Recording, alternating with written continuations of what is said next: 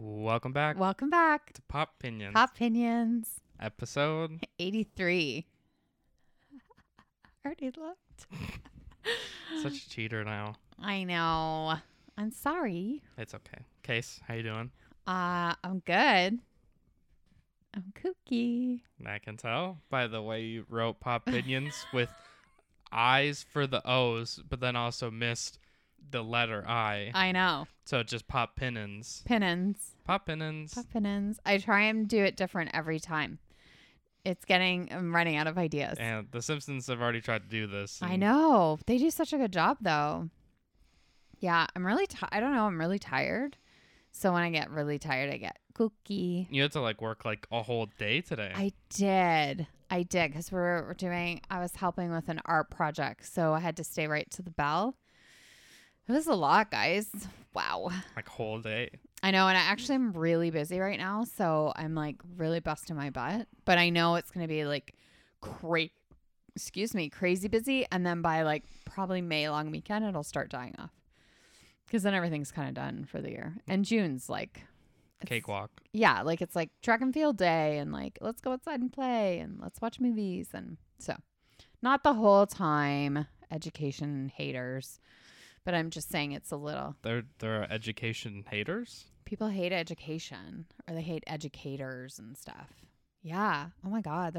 I know people that will make comments. Do we also not like doctors or? Oh no, we love doctors and nurses, but we hate educators because we get all summer off. And then I was thinking the other day, I wonder if you actually added up, I know somebody who's a nurse and I think she only works 2 or 3 days a week. So if you actually added up her days off, I'm thinking they probably get more time off than we do, but it's because ours is the summer and people value that summer thing, right? No. I don't know. They're just, people just are always teachers are always complaining. Rah, rah, rah. You know? Okay, then you go be a teacher. I know. That's what I say. I'm then go be one if you're If you think it's so easy, go to, say, grade 3 class. Yeah. Go then. Have fun. Have a good time. How are you, Jack? I'm good. It's your first week as an adult. Yeah. Without school. Done school. You're adulting. Managed to have the week off, though, from work. So that's nice. Yeah, no, it's funny, how that worked. And what did you do on your first day off as an adult? Or first adult day? Do you mean Monday? Yeah. Oh, I went to the dentist. I know. I was oh my God, if that's not the most adult thing ever. Yeah, and I have to go back Monday again. You're making it a Monday thing. Yeah, I hope it's the last Monday because I have to get a night. I basically had everything but a cavity. I know. I need a night guard, bone loss, some real dentist stuff. I know. I gotta hate it. I'm already sweating. I don't want to talk with the dentist. Would you rather talk about my great championship victory? Yes. So Monday, Jack played in a championship game for his Monday D division. Okay. I was going to say beer league, but I didn't want to say, I don't want to downplay it. Well, it is the adult safe hockey league. Yeah. And he won and it was so good. And then I played We Are the Champions on my phone and he skated away. But his friend was yay to me. You could say Stefan. I know. I didn't know if I should or not. I don't think, I mean, my friends told me they were going to listen. None of them do. So it's okay. No, that's okay. Stefan. Stefan. I wouldn't expect them to listen to this anyways, but yeah. That's rude. Fun championship game, and we get to play in a tournament this weekend. I know. It's so fun. I think we're going to come and see. One last little burst of hockey until the fall. Yeah.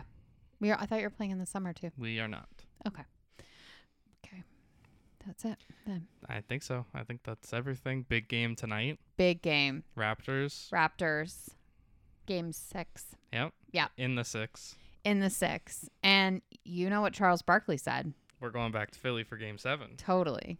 Because Toronto, how we say it, not Toronto. Toronto, they're on a mission. And I'm here for that mission because my biggest pet peeve, well, I have a lot actually when it comes to sports, but one of them is when they're no team has ever done it and it's never going to happen. And this negativity. Or just statistics. Ugh. But you could say it just could be worded differently. Three That's all. three teams in NBA history have been down 3-0 in a series and forced at Game 7. Okay, so like it's not what my whole thing is like it's not impossible, so don't put your like impossible. It's highly unlikely, sure. But it's not impossible. It's like the probability. It's like math in school. Right? Probability. Totally. Anyways. Never count them out. They're never dead. But we're not here to talk about that. No, because this is not a sports. No, that's tomorrow. You can head over to the Jote Show if you want to hear sports. Okay. Good free promo. Thank you. Episode 146 tomorrow. Wow. Amazing. But today we're gonna do our IMC. We've got Malcolm and Marie, which I watched. You watched the day after tomorrow. I did. And then we got some debates.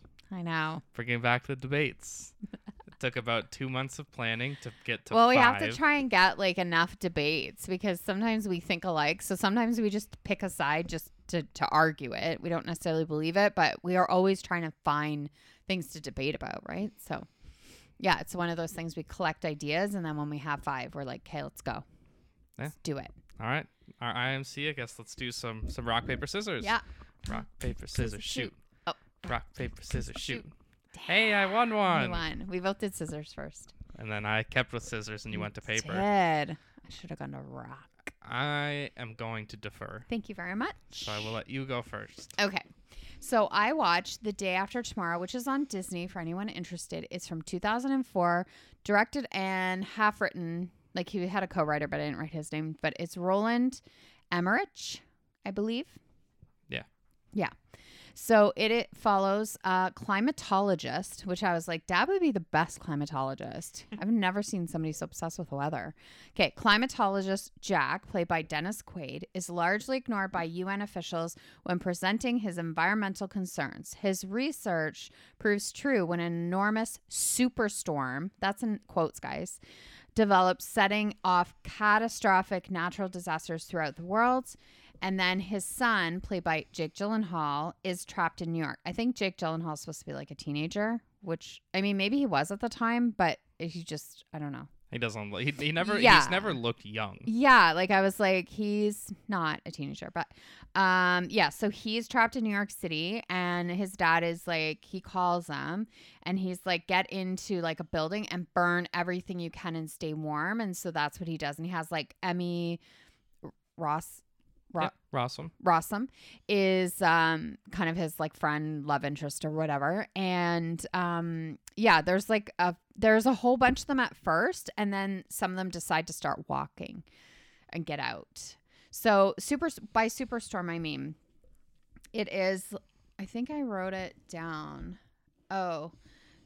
So, okay, so Dennis Quaid is at the, opening scene. Sorry, guys. Opening scene. Dennis Quaid and 3 others are in Antarctica when the ice shelf starts, like, breaking. So they have to, like, jump. It's, like, it kind of gets you, like, it gets you going of, like, oh, this movie's going to be, it's intense. Like, it's, like, I mean, it is a popcorn movie. It's not like we're, but it's really, right away you're like, oh, shit, right?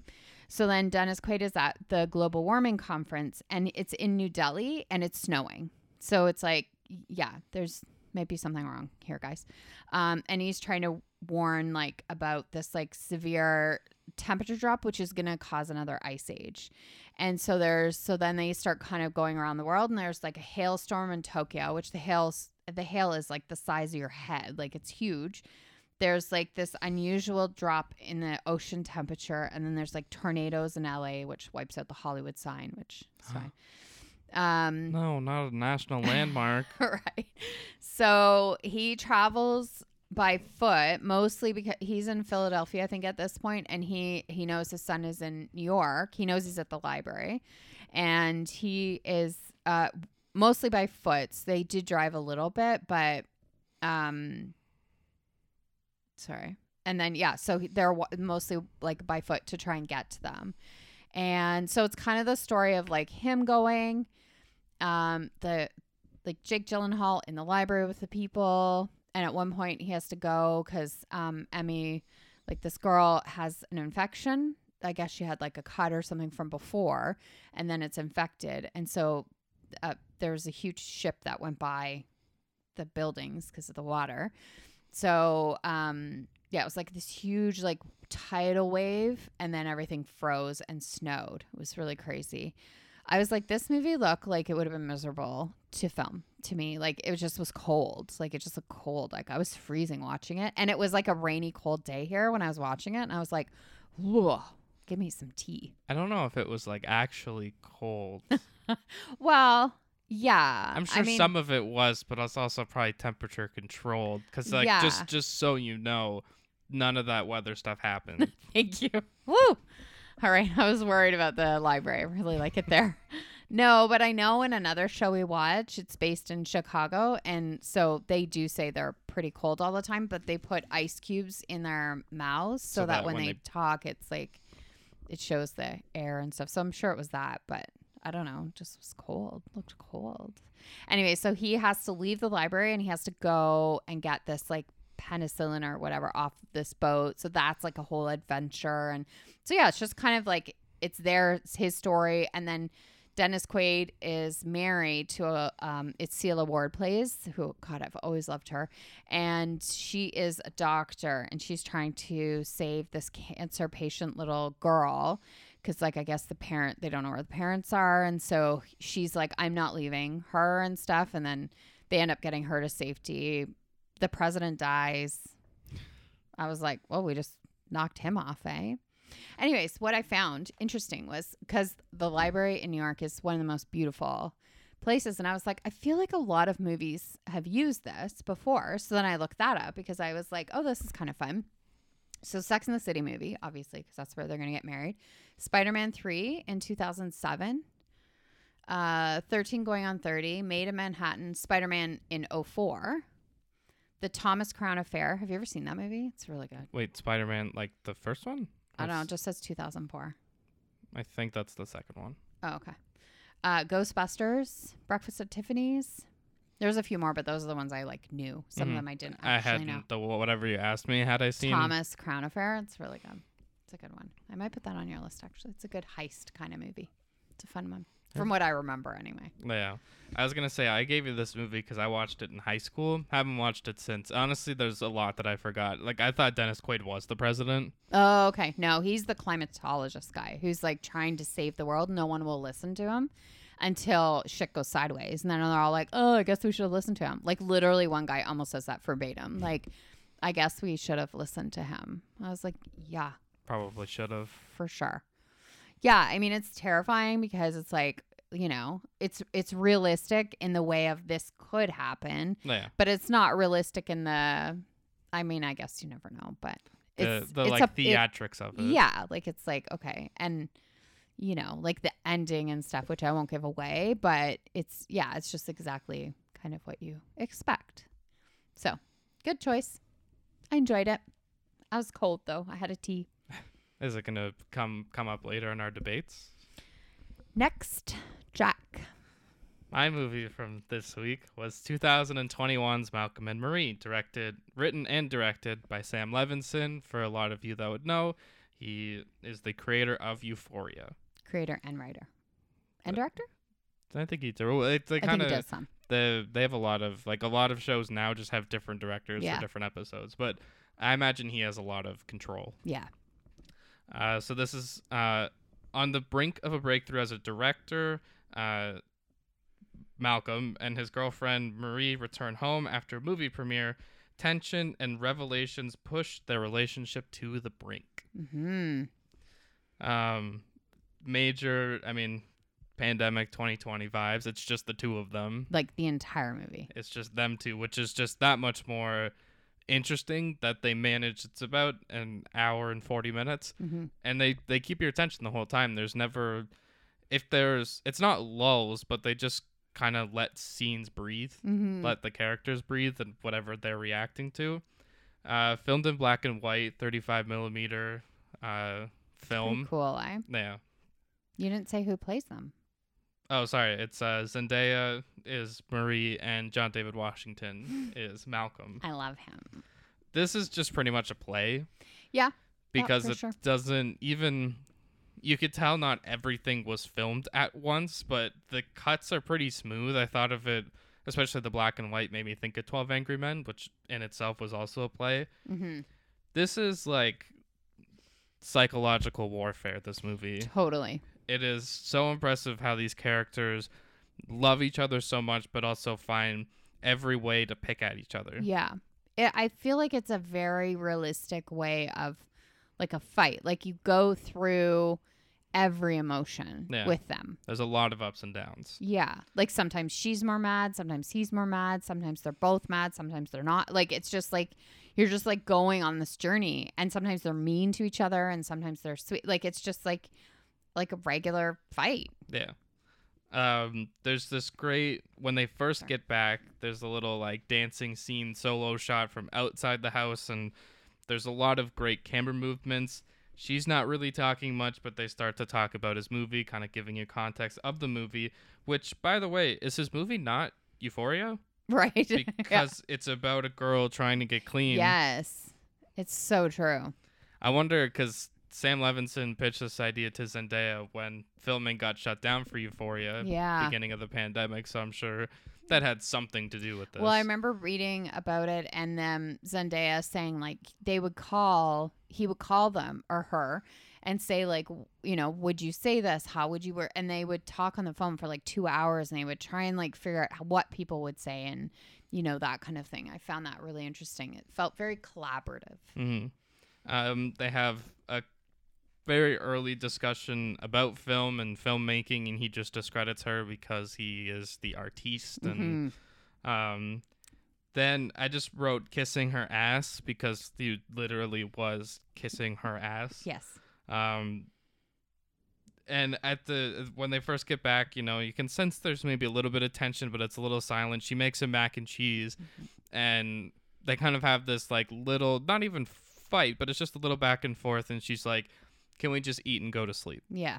Like, I don't want to do this now. Nothing productive is going to happen with this conversation now. So let's just go to sleep and talk about this tomorrow. Yeah. But he just can't let that happen. No. He needs to poke and to pry, which then leads, or like right after that is when the title card comes up, 13 minutes into the movie, which I thought maybe unnecessary. I felt like there would have been like, because there's this opening shot of them driving back to the house. I feel like that would have been a good time to do it. Right. Creative choice. I know we talked about that a couple times, but wasn't the biggest fan of it. Not like it didn't ruin anything in the movie. Yeah, it just, right. But just something you're pointing out. Creatively, I wouldn't have done that. Right. But I'm also not a director. Yeah. She also says, can we eat and go to sleep, because she knows how this argument's going to go. She says something along the lines of, you can never de-escalate a situation unless it's at work. So the big, basically crux of this movie and the big argument is that during his speech before the movie starts, he doesn't thank her. Right. He thanks his mom, he thanks agents, he thanks a third grade teacher, but doesn't thank her. Yeah. And that is a big thing that kind of comes and goes in these arguments. Yeah, like other things get brought into it, but that is the core of their argument, right? And this is especially because he made the movie based on her. Right. To, like, she says that, he denies it and says there's a lot more that goes into it, but there are too many similarities because she was a struggling drug addict at 20 and overdosed in like a market and then took her to rehab. And so you could tell you don't see any of this movie again. All of this happens in this one house. So you don't see anything, but you get enough context to understand that he, as much as he wants to deny it, he made the movie about her. Yes, yes. I don't know why that is like what he's taking such a strong stand for. Like, I just never understood it. Like, just be like, yes, you inspired it. Like, you don't have to say, yes, it's about you, but you can be like, yes, you inspired it or whatever, right? Yeah. Then there's another little spat about the star of the movie, Taylor, who, because apparently a lot of people were saying things to Marie Zendaya. This movie's pretty easy to go. It's either Malcolm or it's Marie. Yeah. It's either John David Washington or Zendaya that's talking. Exactly. So apparently a lot of people were saying to Marie, like, and Taylor would say passive-aggressive things to her. And he said it's his job to make his star feel comfortable instead of his own girlfriend. Right. Just not so special. Not some great logic. And then they bring up the question, would the movie be as good without Marie, without Zendaya? because, and I think this is something I'm glad they touched on, because with filmmakers, well, honestly, not even any job out there, if you don't have a good support system at home, your work won't be as good. Exactly. Because she brings it up in this, like, think about it's towards the end, but she's saying all the things that he should have thanked her for. Mm-hmm. Thank you for making me smile. Thank you for making me coffee. Thank you for buying things like toilet paper and milk, so that he could focus on being a director. Yes, exactly. And he doesn't have to worry about all anything those else, little any of the things. small things. Yes. All the small things. All the small things that add up, right? That, like she took care of him so he could do a really good job. Mm-hmm. He then asks if the fight is over. Mm-hmm. Mm-hmm. Very, very good technique. Yes. Is this done yet? Like, Yeah. That's always a good one. Or you need to calm down. Like, those are always good ways to De-escalate a situation. For sure. Fight starts back again. Yeah. We have some calm moments, but we're back to the arguments. I just wrote telling her about. He's yelling at her about working, and that you can't just want to do something. You have to really commit to it, which is, they do a good job of. I think it's kind of clear that, I don't want to say it's on her side, but I think she's just more right in terms of art in most of the argument. But yes. They do a good job of turning it back and forth of, like, there's flaws in both of these people. Yes, for sure. And the way they handle things and the way they communicate, like, there are flaws. Like, he was wrong for not thanking her, but there is more depth to their arguments, right? Than just that. Yeah. So then I think it's part of this one, he was talking about her struggles. Again, she was a drug addict that got clean. He's talking about how he was there with her to take her to rehab and be with her through all that process, which I think there's a bit of a, like, not end of an argument, but a bit of a pause. And then she comes back and says, is that really, like, you were really just there for me? Like, I don't think you were. I think you were there because you had this idea of a movie and you wanted to keep going with the story instead of actually being in a relationship with me. I just wrote maybe for the art. They do a great job of taking turns listening, because most of it is like one person yelling at the other one and the other one's just standing there. Right. There's few yelling at each other. Yeah. It's just one person yelling and the other person just sits back and listens. Yeah. So then she brings up that he has lived a good life. His mother's a doctor. His father's a professor. He doesn't know about the struggle. Yes. And there's quite a few references to him being the next great black director, comparing him to, like, Spike Lee or Barry Jenkins. And she says, you don't know what it's really like because of the life you lived, how, not easy, but easier. How much, compared to other people. Right. Wow. It was aggressive job. I was flipping my pencil in my hand. He then goes outside and does this, like, mimicky, like, dance fighting where he's, like, kind of bumbling and screaming, but he's just, like, going through, like, grass. They do a good job of, wherever they filmed this, it was some, like, private home somewhere in California, and they use the space very well. So they didn't do it in a studio? No. Oh, wow. Yeah, there's a couple of things that I found interesting about the filming of this. So then she's in the bathtub, and he comes in and says, you know what, I'm really ready to hurt you. He says, like, I can snap you like a twig, and then starts going through all of his previous relationships and says, well, you think you did this, and that makes you special? Well, I already did that with this girlfriend or this girl that I slept with. Yeah, it gets really mean. Really mean, really personal, and then... below the belt, for sure. Yeah, and she's just left crying in a bathtub because they do a good job of making the movie of, he says all this to her and then just walks away and then just doesn't give her time to respond, and she just has to sit there with what he said. And one of them was about this girl that was in a heart-shaped bathtub, and he has, like, a Polaroid of her. Really unnecessary, really personal. Talks about the girls he's been with that inspired the character, because she just keeps saying, well, this is about me. And he tries to go, well, no, it's, like, about, like, my cousin too. And it just doesn't really seem genuine. And then he says, well, you think you're special because you tie your shoes with like the double loop? Well, this girl did this. And it's all about comparisons. Right. So then they both go to sit outside, which Zendaya, I think, has about 7 cigarettes during this. Right. I know. She does smoke a lot. And she's, because there is quite a bit of music that is played kind of, it's at the very beginning when they first get back, and just occasionally music will come on. They sit outside, and she starts to play a song that's called Get Rid of Him in a not so subtle way. And the song is like, he's terrible for you. And the like person responding is like, no. And she starts singing along, and then he just walks away. It's one of those, like, you don't need to necessarily yell to have a good argument or reaction, because he just walks away because he just can't handle that. Yeah. Then we get this LA Times review, which at one point they're talking about how white people don't understand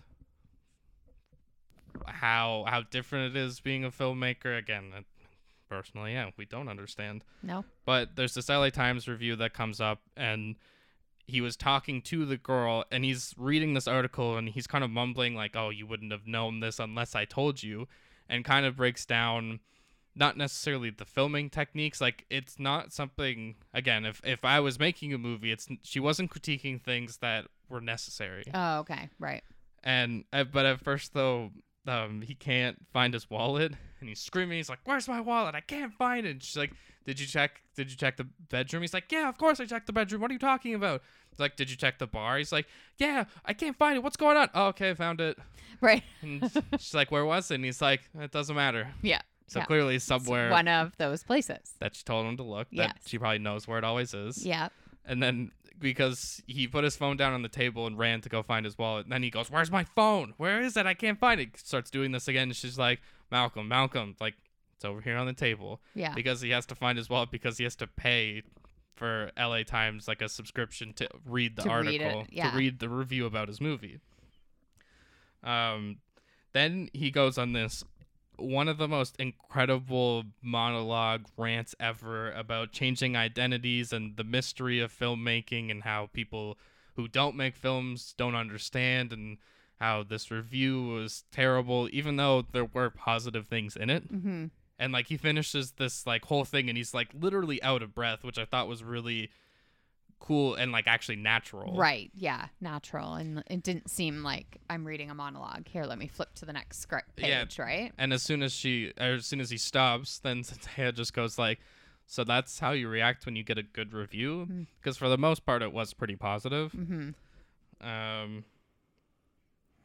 Then they're talking about how filmmaking, she says that filmmaking is one of the most capitalistic things you can do. And he's like, "Well, what are you talking about?" Because they're talking about the star of the movie that's talking about the movie on an e-news channel, and people are going to see the movie where they're selling tickets for $13, and they're going to make millions of dollars off of this. So I thought that was a cool recognition of the capitalism of movies. And then sexy time starts. Yes. You got to have some sexy time in there. And unfortunately for Malcolm, he goes to pee, and he comes back, and Marie goes, "Why didn't you cast me in the movie?" Mm-hmm. Which was one of those things I hadn't thought about, but obviously it's her story. She had dabbled in acting, but it wasn't really clear what she was doing now. And then they sit across from each other and have probably the best argument, because there's no yelling. There's some mean going back and forth. Yeah. But it was just, "Why didn't you cast me?" And he said, "Well, you didn't want to try." And they kind of blame each other for why she wasn't a part of it, which I thought that was probably my favorite scene. Right. Was them just kind of like sitting there, and they were just tired from this whole fight. Like, they had gotten back at 1 a.m. I wish they almost had like a time a clock somewhere. Yeah, because I'm sure this argument was hours and hours long. Yeah. My film nerd. Oh wait, and then so the thank you scene, she goes through everything that he should have thanked her for, and it was just so good, because there's not a lot of back and forth with the camera and stuff, so it's just on her, and she's going through again one of those monologues where like she goes, "Thank you for making me coffee. Thank you for making me smile. Thank you for great sex and cuddles," like that kind of stuff, and it was there's a lot of things that she rhymed through, which was really good. And then she ends up walking back out with, I think this actually, the thank you scene is after this, but before she walks out with a knife, and you're thinking, okay, which way could this go? And Right. she's like, those antidepressant pills that I was taking, I'm off them now. She's thinking, okay, is this really where this movie's going to turn? And she is terrifying in this scene, and she's like tapping the knife on the ground, and he's like sitting there thinking, like, is she gonna kill herself or is she gonna kill me? Like, it was so tense. And then eventually she puts the knife down and goes, that's why your movie would have been better with me. So she does this whole thing To show him. just to fuck with him. Yeah. Like, and show what a great actor she is. Right.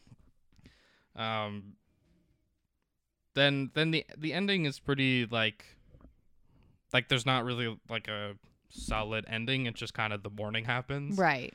And you don't really know where their story's going, and you don't need to. No.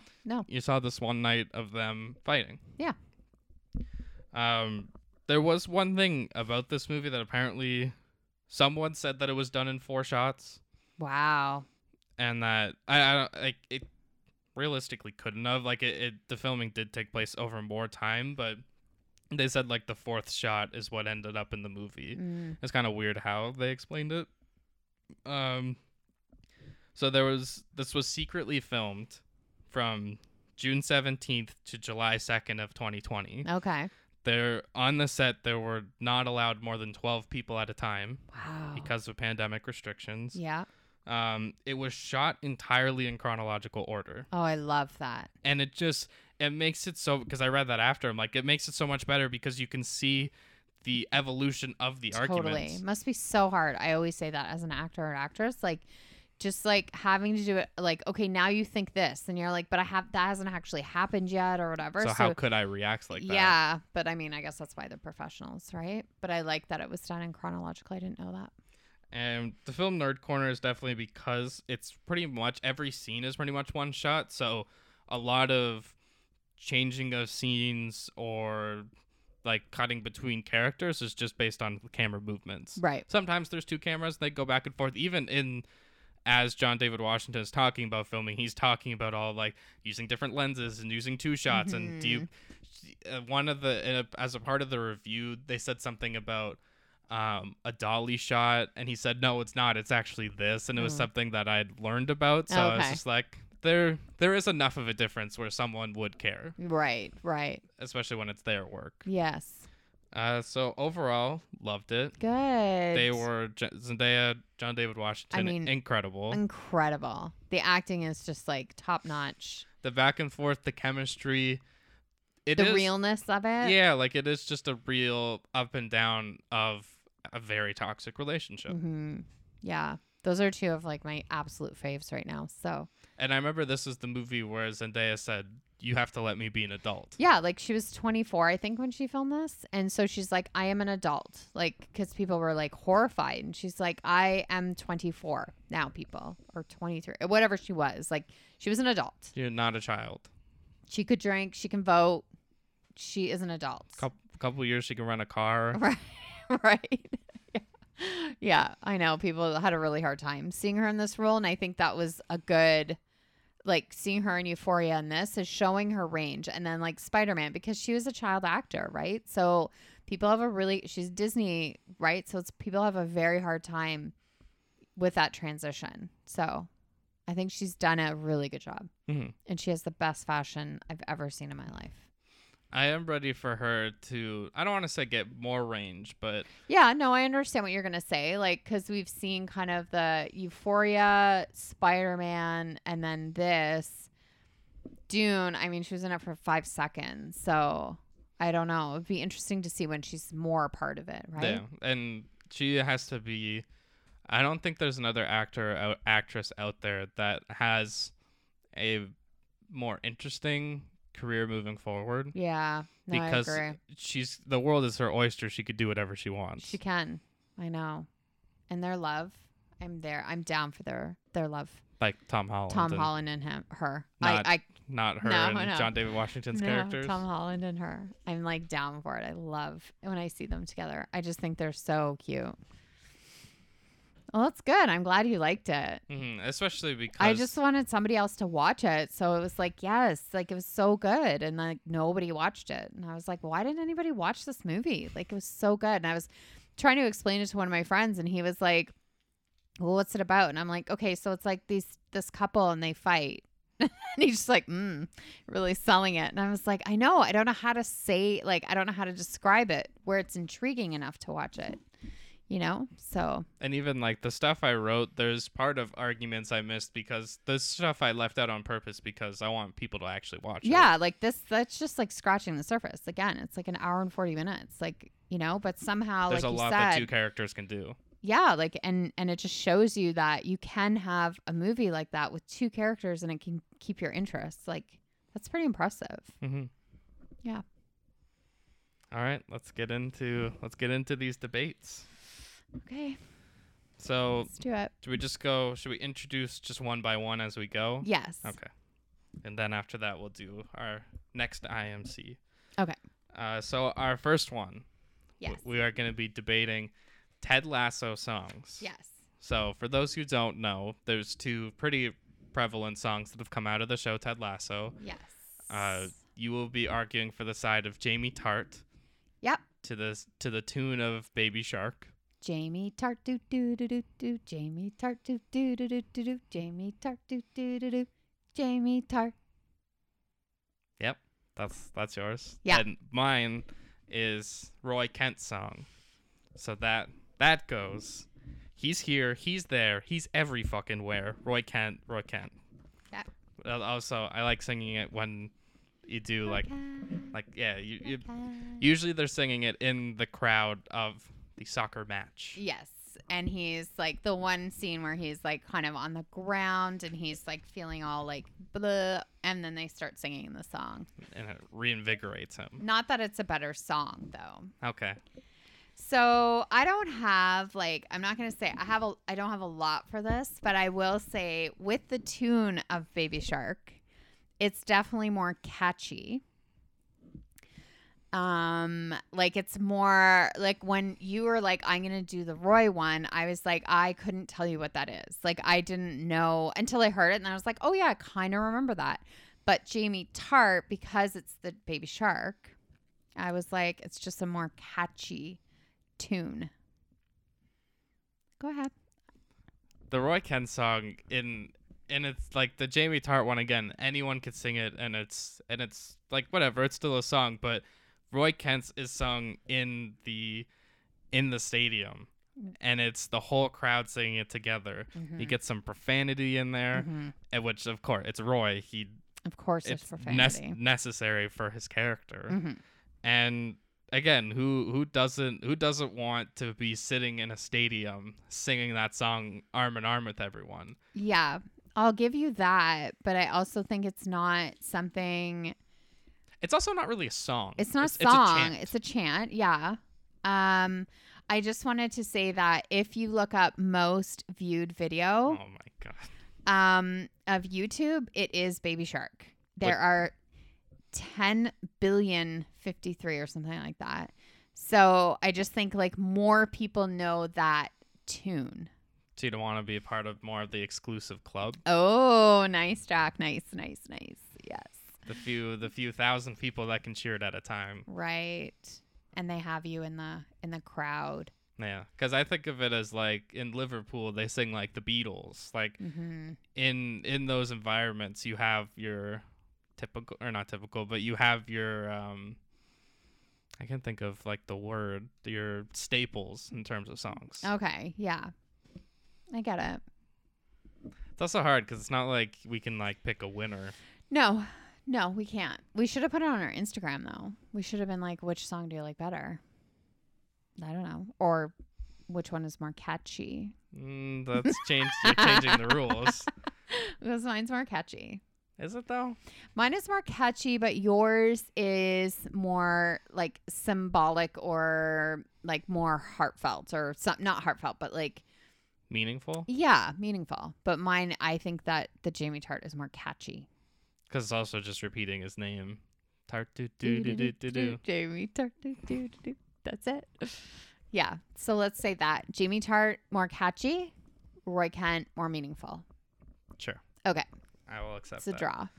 I like that. Number 2 is whether or not a show should have a cold open. Explain what a cold open is. Some people don't know. A cold open is most likely just one scene that would happen before the intro or the opening credits. Mm-hmm. Usually it doesn't mean much to the story of the actual episode of the show, but it just adds some context more to the characters than anything. So for mine, what I'm going to say is you're getting right into it right away. Like there's no, like you're just like, here it is. Right. So there's no, you're not seeing a theme song. You're not seeing whatever. You're just like, we're in it. So you're establishing like the plot and the tone. The tone is very important. You're establishing that right away. That's what I'm going to say. For me, it's just give me the show. Like you're breaking up the show at that point. You're giving a little taste of it, and then you gotta watch. I mean, not that people really watch intro songs or like opening credits, but even then, you gotta watch like 2 or 3 seconds, and then you can skip it. When I could just get immediately to the skip, and then the show just starts. Right. Yeah. I feel like it's that way of like grabbing your attention and then being like, okay, here are the people. Like it's important to do the credits because people work really hard on it. And I'm not saying take that away, but I think it's like one of those, like it gets you excited. And I just wanted to give you a couple of examples. So this is where I fight an uphill battle because most shows have a cold open. Arya in Game of Thrones, one specific episode where she is at the phrase. That's before? That's a cold open. Oh, yeah. What? Because that's like, again, one of my arguments is HBO shows because they never do them, aside from Game of Thrones did do it a couple times. Yeah. So, you were waiting because that was the season. Wasn't it the first episode of the season or something? I think so. Yeah. And so, like, that's how it starts. And you're so in. Like, you're just like, oh, my God. Like, you're in. Now, it's not just drama because there's also comedy. Brooklyn Nine-Nine. No. When Captain Holt wears a red hat was one of them. The Office. I mean, The Office is like classic for it. Like Parkour was one of the best opens. The Fire Drill.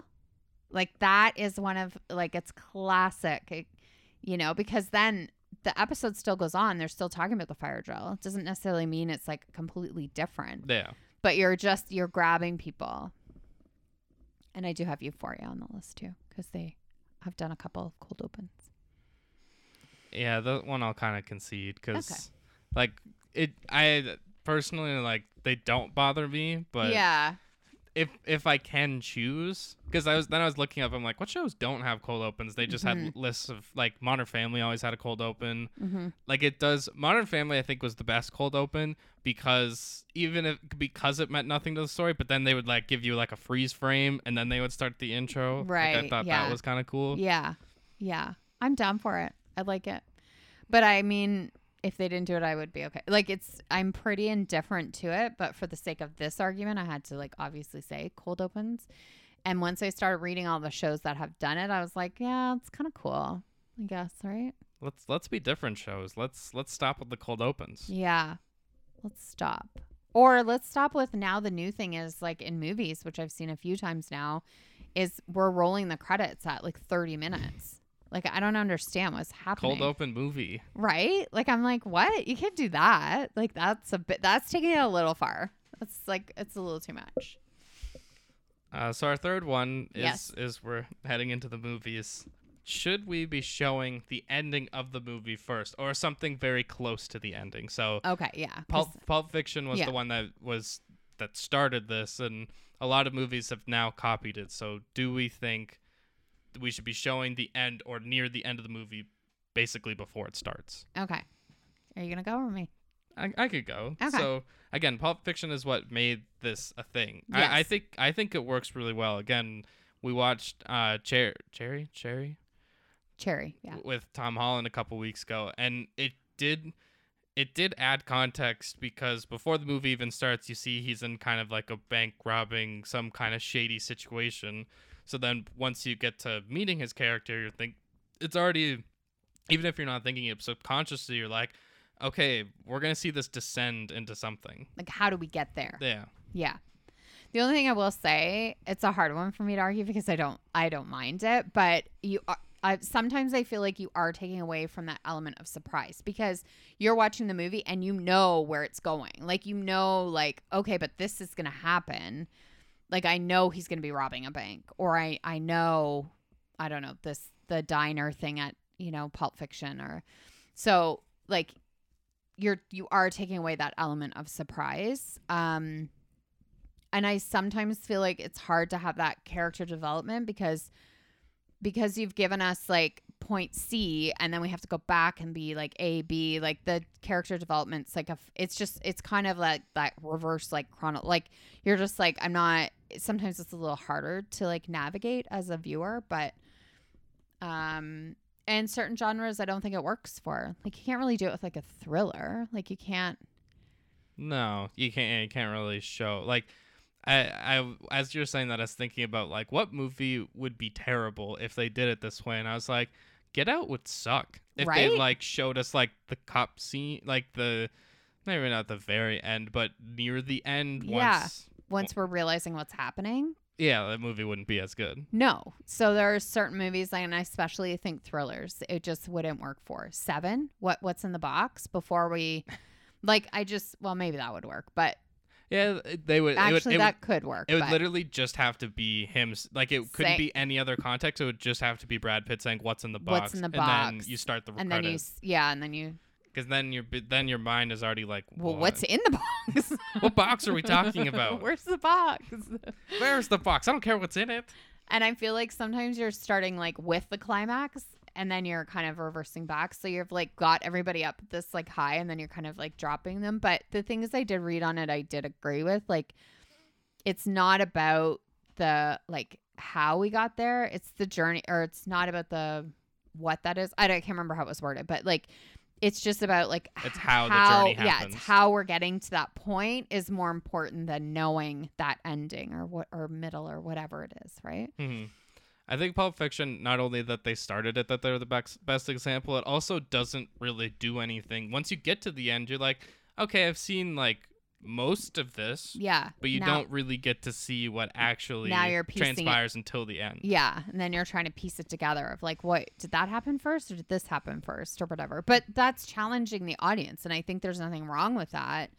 Yeah, just certain movies it doesn't work for. And I don't like when people like try to copy like Pulp Fiction and it doesn't. It really falls flat. Like, it's like, no, you should just be. You can't copy it because unless you like pull up a whiteboard of every scene, you're not going to know exactly what's in chronological order. And it kind of makes it better because it's all these disjointed stories. But at the core of it, you can piece together what's going on. Yeah. And Memento is at the right? Memento is the most confusing movie ever. I watched Christopher Nolan for half an hour explain how the movie worked. Like, what was the ending, what was the beginning, and I still don't know. No.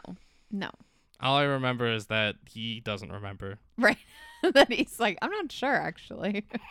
He should have done that. That would have been really funny. Yeah. If he was like, this goes here and this goes here. Or does it? I'm not really sure I about don't remember that. how he did it. Yeah. Anyways, yeah. That's, I don't know. Showing the ending first.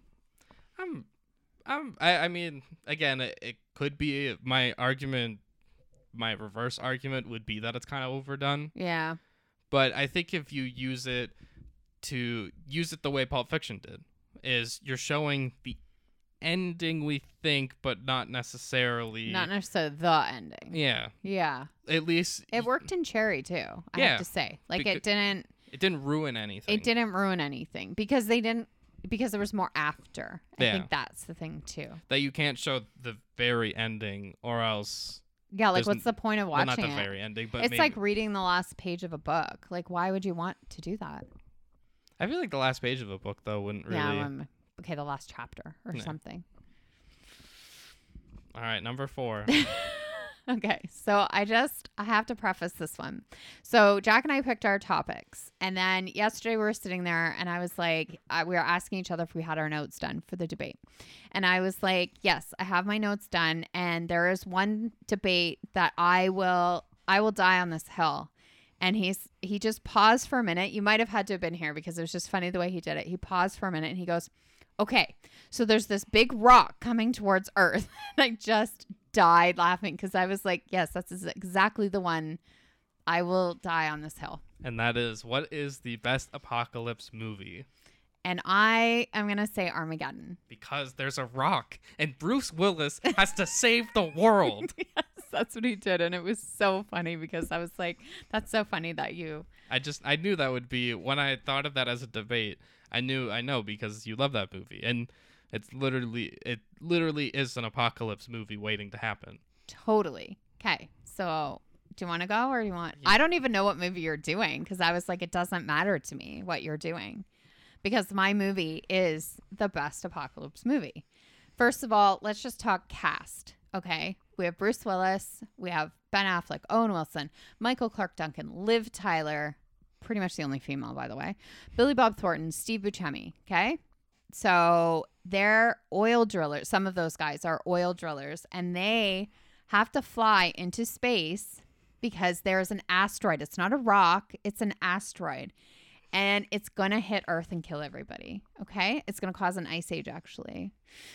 And so they have to, these oil drillers, just these regular Joes, okay? They have to fly into space. They have to drill a hole, 800 meters it has to be, okay? Because there's a bit of drama there, too. Drop the nuke, get off the asteroid, blow it up. And they only have a certain time to do it, okay? It's a time frame. So that's that. Okay. Yep. Then we have a father-daughter story because Bruce Willis and Liv Tyler, father-daughter. It's beautiful. It's a little strained. It's got, so we've got some father-daughter drama. We have a beautiful love story with Liv Tyler and Ben Affleck. Okay. We have very likable characters. Like you like these guys. Like you are rooting for these guys because they're just in their own right, just their own crazy characters and you love them. It's Michael Bay. You're going to laugh. You're going to cry. You're down for a ride. Grab your popcorn and watch them maybe save Earth. I don't know, you guys. I can't tell you how it ends. And the music's really good. Actually, the music's like really good. It's really, really good. Isn't Aerosmith? Yeah. Well, some of it's Aerosmith and there's other ones. I don't know. Leonard Skinner. It's good. Go ahead. I decided instead of picking one movie, I would just give you a list of movies that I think... A list? That's not fair. Okay, that's fine. Mine will still hold up. It doesn't matter what you say. WALL-E. Ah, fuck. Okay. WALL-E not only goes through... It is apocalypse. It might be a little post-apocalyptic on Earth, but everybody's in space and everybody's getting fat. Yeah. So that's a good lens on I do society. love WALL-E. I will give you WALL-E is a good movie, but it's just different. It's just different. WALL-E is more like existential crisis. Armageddon's more like popcorn, fun. You're down for the ride. How about Mad Max Fury Road? Did I see that movie? Oh, with Charlize and Tom Hardy? They hated each other, right? On that movie. I don't know if I feel like I did, but then I don't know. Okay. Like I don't remember it. Then I'll give you Independence Day. Will Smith. Yeah. I mean, it's okay. I mean, it's aliens. Then Alien we got like invasion. I know, but then we got like weird aliens and stuff like that, and I don't know. Like they just are like slimy little things and whatever. God, whoever the president. I always confuse Bill Pullman and Bill Paxton. I know. I think it's Pullman. We'll not go quietly into the night. He gives this big old speech. Dr. Strangelove. I don't know that movie. It's a movie from the 60s. I think it's Stanley Kubrick. Oh, okay. And it's kind of like a weirdly funny apocalypse movie. I love funny apocalypse movies. It's great. And then this one's going to hurt your soul. Okay. How about A Quiet Place? Oh, okay. Again, it's like, for me, it's just different. I don't know. Because that one's more like family survival. They're not trying to save the world. They're just trying to like survive. Yeah. And this one is they're trying to save all of mankind, like everybody on Earth. The stakes are high. They're high. They gotta get this drill. They gotta drill this hole, and they gotta get the nuke in. It's a rock. It's an asteroid. It's gonna kill us all. And it's got good music. You're just repeating these arguments. I don't even know if I could see that or not. I just knew going into this was going to be my favorite one. I know. Just because it was the one you're just going to die on this hill. I will You're going to die on the asteroid. I would have gone to space with him. Actually, I wouldn't have because it looks really scary. At one point, Owen Wilson, it's funny too. At one point, Owen Wilson's like, what's it going to be like up there? Like, he goes, okay, let's say we like get up there and we're like, okay, we made it here. What's it going to be like? And they're like, 200 degrees or minus something. Like, they're describing it and they were like, he's like, okay, so scariest place imaginable. Okay, got it. Scariest imaginable. Like, yeah, I don't know. And they have to get the Russian guy off where they fill up for gas or whatever, fuel. And then the Russian guy gets on with them and he adds a lot of comedy to it too. And then we think Ben Affleck dies and Liv Tyler is at Houston with Billy Bob Thornton.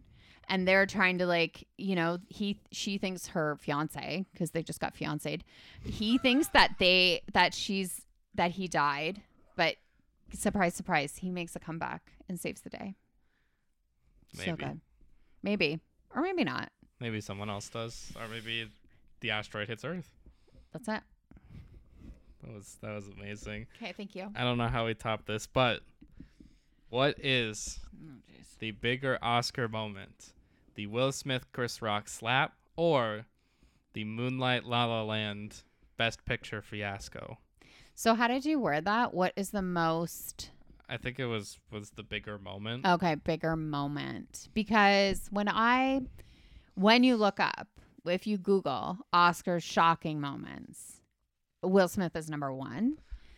Could also due to recency bias. That had happened more recently. Well, that's what I was going to say. Like, I think because it's still pretty fresh, because it's like, you know, it didn't just happen, but it is like it happened. It's recent enough. It's recent enough. And the other thing was like years ago. What I will say is the La La Land Moonlight mix up was an accident. It was a mishap.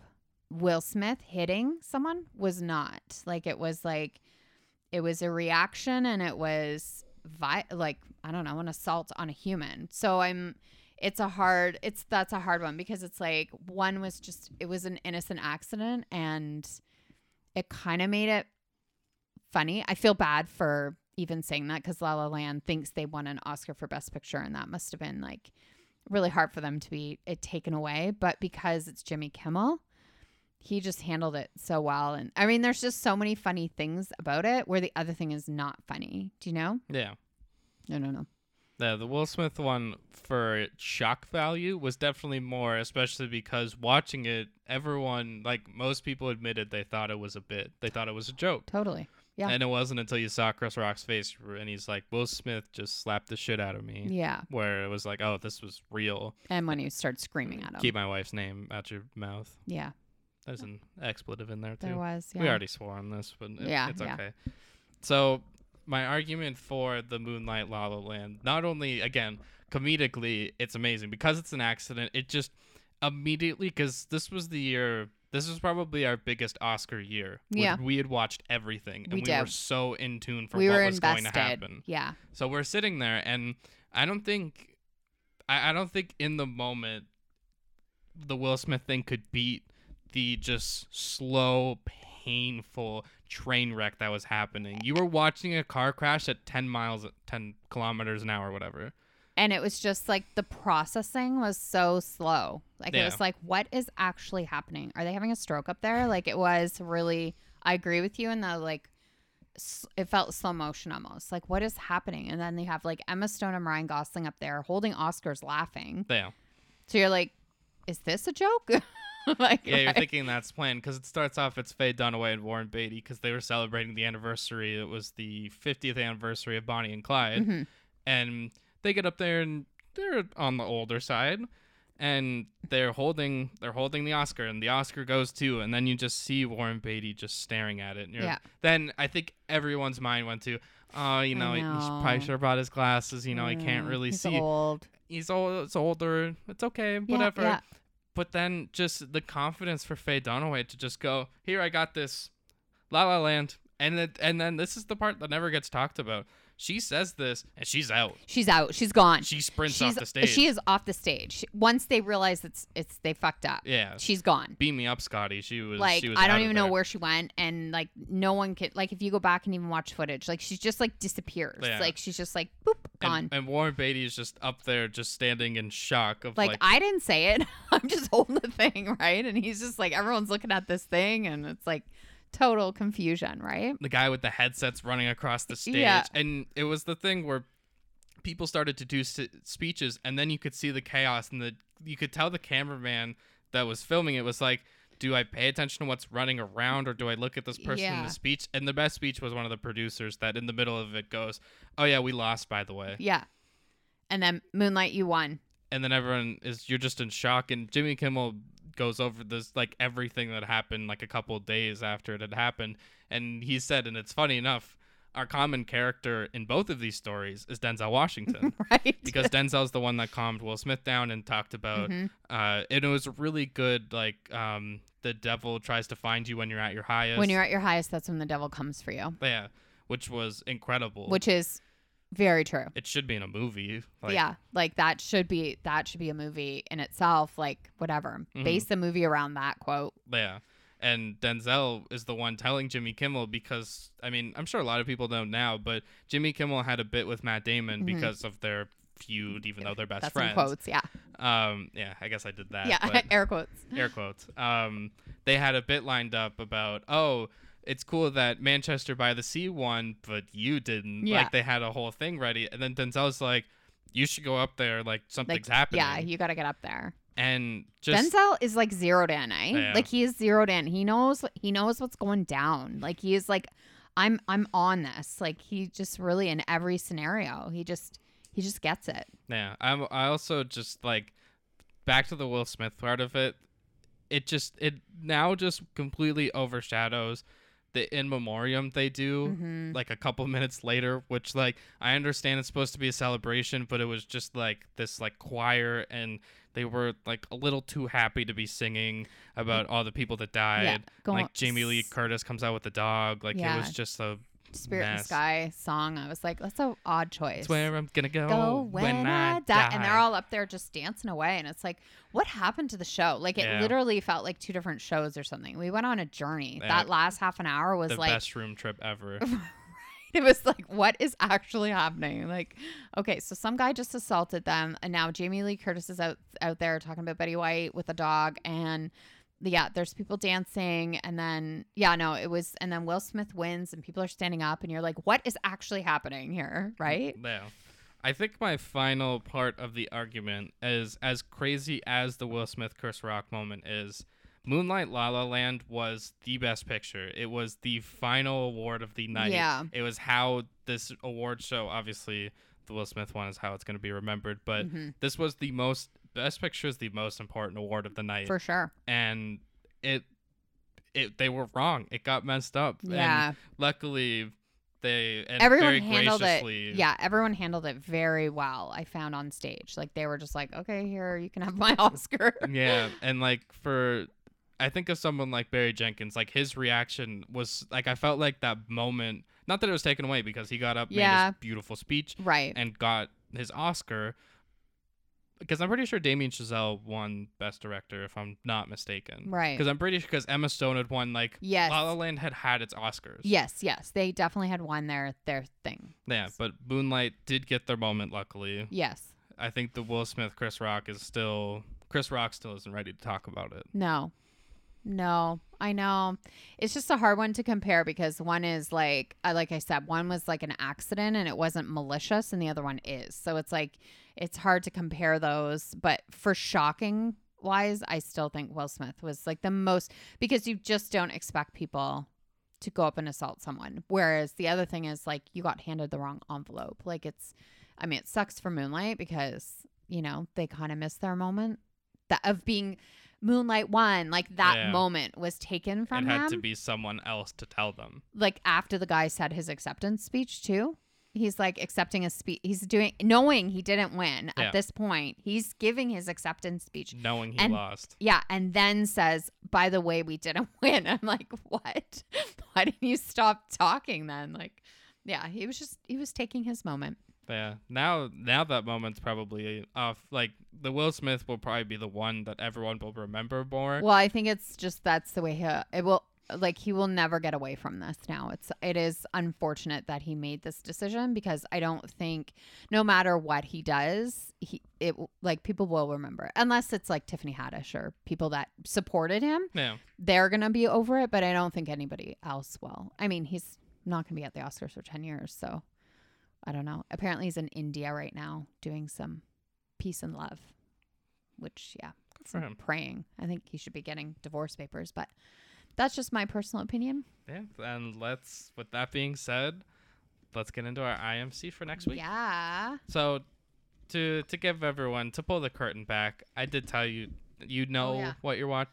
What was it again? I know. I already There we forgot. go. Now it gets to be a surprise for everyone. I know. Because for some shocking reason, it has been released very early since it was in theaters. But you are going to be watching 2022's The Batman.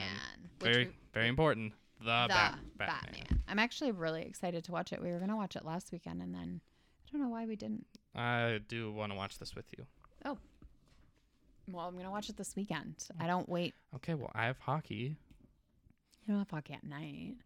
Saturday night, I might. Depends. I Well, put a movie called Marshall. Do you know what that is? It's on my list. I'm pretty Not sure We Are Marshall. that's a Chadwick Boseman one, I want to say. Okay. Have you seen it? No. Okay, well. I feel like you should probably know what it is before you I tell know, me I know. to watch it. I know. Maybe we have to watch that one together too. Yeah, it is Chadwick Boseman. Who is it? Is it Marshall Thurgood?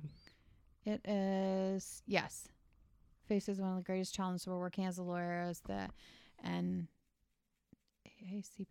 Do you say that? NAACP. Double A. Yeah, that's what I was like. Yeah, so he goes to conservative Connecticut. Yeah. I'm pretty sure I might have had this movie too.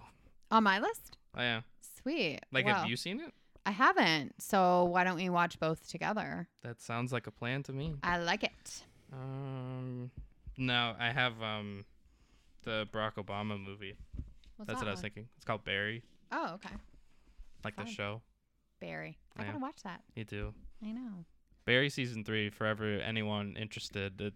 I had watched the first episode because that's one of those shows, and He's like you not told me, waiting. I can't wait. No, I told him. I was like, you go watch it. I would never do that to you. That would be mean. Right? Like, it would be like, no, you have to wait for Dad and I. Like, no, because it's so hard for us all to be together to watch the shows, like certain shows. So, like Moon Knight, is that what it is? Yeah, Yeah. we're behind on that one. I think we're 2 episodes. 2 behind. Yeah. And next week's the finale. I like if how it none wasn't of this us week. know what's going on, but yet we all still watch it. It's really good. I know it's so good, but I have no idea what's happening. Like, I don't. Yeah. Anyway, All right. I guess, Casey, got anything else? I got nothing else. All right. Then besides that, we will see you next time. Bye.